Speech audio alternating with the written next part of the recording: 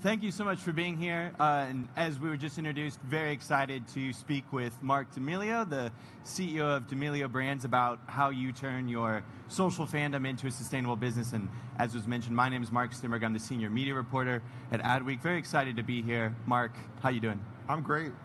Mark, thank you. I think it would be a helpful sort of intro. I would imagine most people here in the audience are familiar with your daughters and their social media fame, but D'Amelio Brands as a company is, I think, about a year old. So maybe you could, in a nutshell, sort of introduce what it is and some of the current products that are on offer.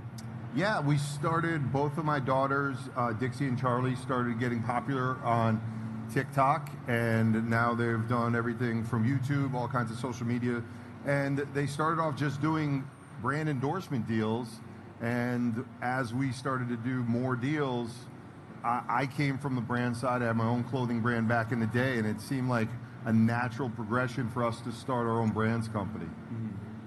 And I think it's pretty interesting. One of the things that you were telling me before was, of course, I think Charlie and Dixie have something like 200 million followers on TikTok, but you'd said kind of the core challenge facing D'Amelio Brands is that followers are not customers, right? And so that's what we're here a little bit to talk about. What sort of strategies have you employed and have your daughters employed when it comes to translating that social media following into a consumer base? Yeah, you have to have the full you have to have the full package, right? When I first started my clothing brand, I had really good product, but I didn't have any influence, and there was all kinds of roadblocks. So you have to do a little bit of both, and just because you have a following doesn't necessarily translate to sales, and especially when you're doing something that might be outside of the normal purchase of my daughter's followers. They have a lot of very young followers, so we're trying to create an overall customer base that might not even know who the girls are. So you're trying to reach beyond their sort of social media following and the people who are already familiar with them. Of course, easier said than done, but what are some of the strategies that you employ for sort of breaking beyond what is admittedly a very large initial market, or at least a large audience? How do you really go about translating that and finding those people who might be interested in making that transaction?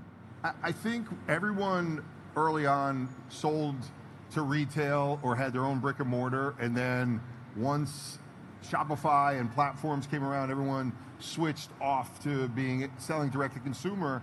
And what we're doing is we're kind of we're not the first to do this, but we're definitely looking at going back to brick and mortar, and we're going to we'll be showing at the Magic Trade Show this August in Las Vegas, and we'll have a big booth there. And we're not just going to depend on the platforms to connect us to our customers. We have to partner with retailers and do a little bit of everything to expand our distribution. When I do want to get into that a little bit more later, some of the other channels and strategies that you're going to be using, but one of the things that you'd mentioned to me was this idea of, again, you don't have followers, or followers don't make customers, you need to have community, is what you'd said to me. What are some of the methods you get or you have for cultivating that community beyond these brick and mortar relationships or touring? How do you actually create that sort of tight-knit group or find them? I think the days of someone going on, either Dixie or Charlie going on social media and holding up the product and selling it, it's not genuine. And I think the fans and the followers see through that. I'd much rather help them create products that they actually love and enjoy and wear every day. And then normally what will happen is someone in the comments will say, where did you get that, or what is that? And that's where I think it's a more organic way to really really engage potential customers than to hold up and be a pitch person. I don't think neither of the girls want, nor do I want to do that. Yeah. When I want to get into that a little bit later as well, this idea of how can you convey authenticity and quality and still sort of being, using a sort of celebrity endorsement type model. But I want to talk a little bit about, Dixie and Charlie are no strangers to collaborations. Like you've said in the past, they've worked with a number of brands. But with D'Amelio Brands, this really gives you all the opportunity to have complete creative control over product, over marketing, over everything. Now that you have this opportunity, what are some of the things that you want to do differently in terms of that product development and brand building that maybe you didn't have that full creative control to do when you were working with a partner?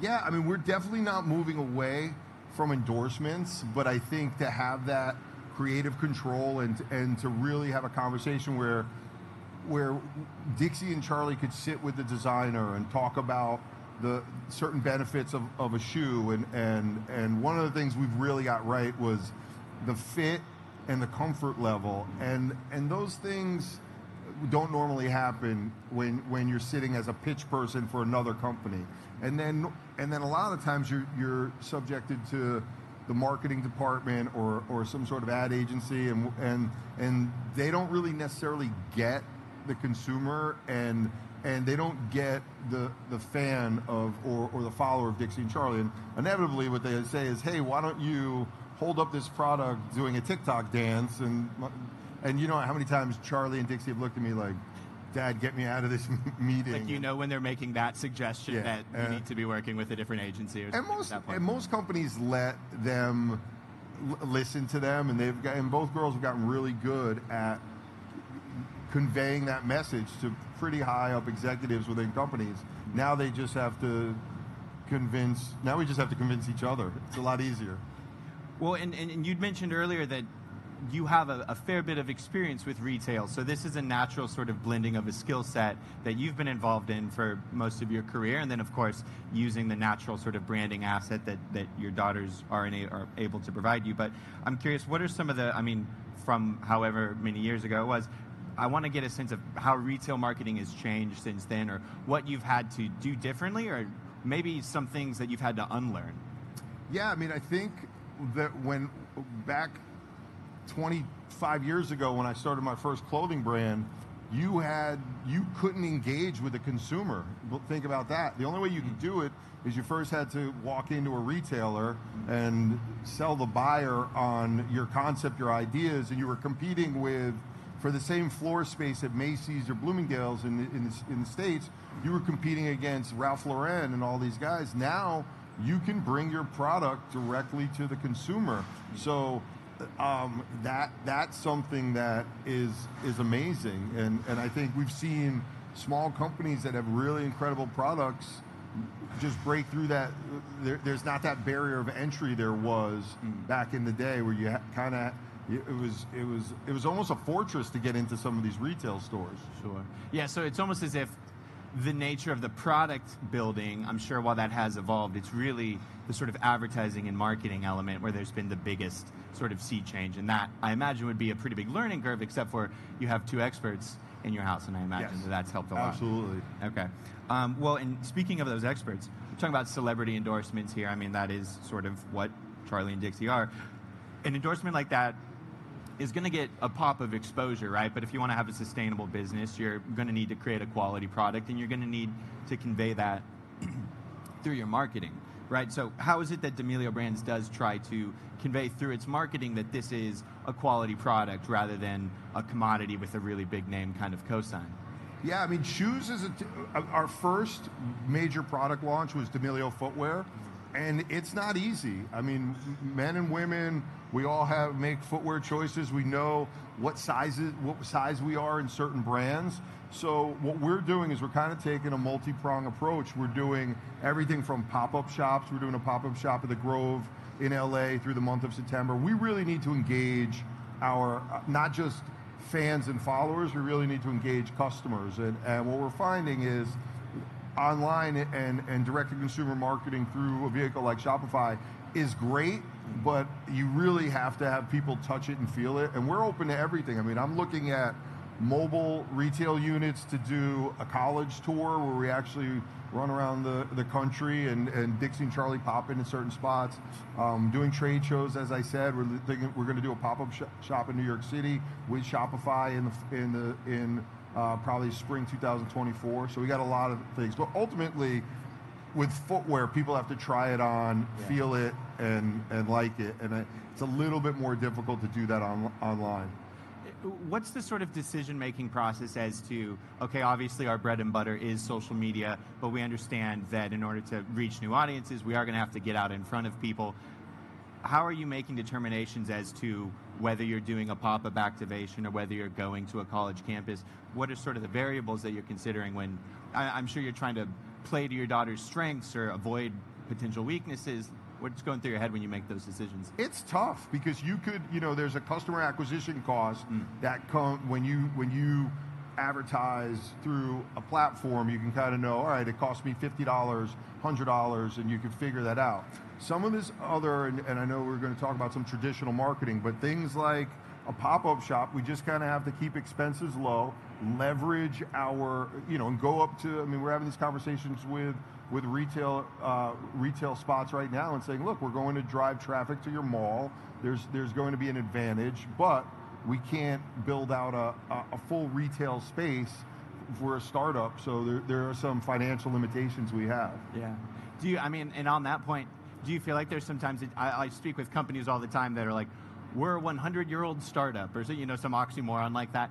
Do you feel like there's any sense of, a bit of cognitive dissonance, you having this massive following, and yet for purposes, I would imagine, of financial responsibility, and you have to sort of operate as if maybe you're a shoe startup just like any other? How do you kind of like weigh the practicality of being a new business with the fact that you have hundreds of millions of eyeballs on you? Yeah, it's tough because I think people read the articles and, Charlie and Dixie were mentioned in Forbes magazine, and so, but you have to be the voice of the company, and we have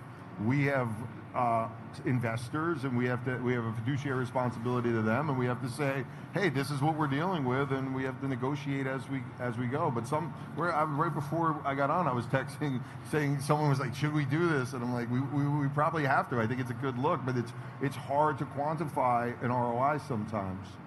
Absolutely. Well, and I'm curious, one of the things that I cover a lot in my line of reporting, I think is very pertinent to this particular issue, which is that obviously the D'Amelio daughters have made their name on social media platforms, and as the platforms give, they can also take, right? We've seen Instagram, for instance, sort of change its priority from photography to video, and in the process, destroy a lot of photography-based businesses, right? So the platforms work for you until they don't. How are you navigating that reality? Is there an effort to sort of move your audience off of platforms into a place where you can have a more direct relationship with them? And what does that look like? All the platforms have been great to us, but in full transparency, we're the flavor of the week or the year or whatever. So, and we have to protect ourselves. So we're doing everything from traditional stuff like email marketing and owning our own database with SMS and really, but kind of staying neutral. Like we did, understanding that TikTok has been great to us, but they're a business trying to create revenue for themselves, but we try to, we don't make favorites. We try to stay neutral, and if they need something from us to help them, and in turn, hopefully they help us when they can. Mm-hmm.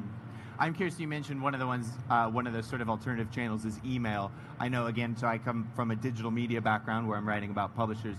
That's a very sort of unsexy platform to move audience onto, but it's one of the few where there's no algorithmic, intermediation.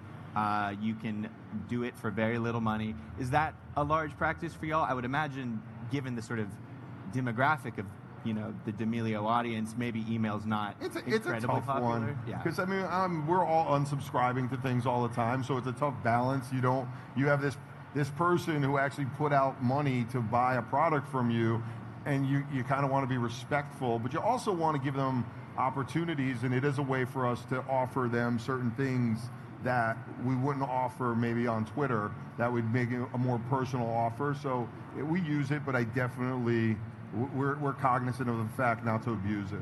Yeah, absolutely. Well, and you're not on Twitter, are you? Or is there really a marketing push on Twitter? We tweet all the time. Okay. Yeah. I definitely, I certainly think of Instagram and TikTok for sure, but I guess cross-platform is the way to go. And speaking of the demographic, of course, that you're trying to appeal to, Gen Z, I would imagine, makes up a large part of it. Sustainability, especially when it comes to their products, is a core concern. What sort of efforts are you putting into place to try and make sure that D'Amelio Brands is seen as and is a sustainable sort of carbon conscious brand? Yeah, I think one of the things that the girls have said all the time is like so many fashion companies are in this fast fashion thing, and I think that creates an abundance of unneeded products in your closet. So we're really looking at staple items and staple colors. Rather have someone buy a black boot from us so they don't need the next best thing. But we're doing everything from all the things that you need to do that we didn't even think about, from recycled materials on our boxes. If you look at our boxes, we have a handle on it, so when you buy it at a retail store, there's no need to put a bag on top of it. All of the bags that house the shoes, that protect the shoes, are all biodegradable. The girls are, look, I'm older, but the girls definitely keep me up on making sure that we do things the right way, and they're in those meetings, and even the things from the stick that's normally sometimes plastic within the shoe that keeps its form, we do not use plastic in that. So I mean, it sounds like a pretty substantial array of initiatives in order to kind of keep things as sustainable as possible. Is that a part of the marketing at all, or is that ever kind of crossed? I mean, that could be an entire campaign on its own. I think it's what you should do as a company, and it's almost like I would never tout something that I think we should be doing. But you asked a question, so I told you what we got. Yeah, right. Table stakes. You go out there and you're being very confident about doing something everyone expects you to do. That can kind of wind up going poorly. And I want to get into, obviously, D'Amelio Brands started off with shoes. Makes a lot of sense.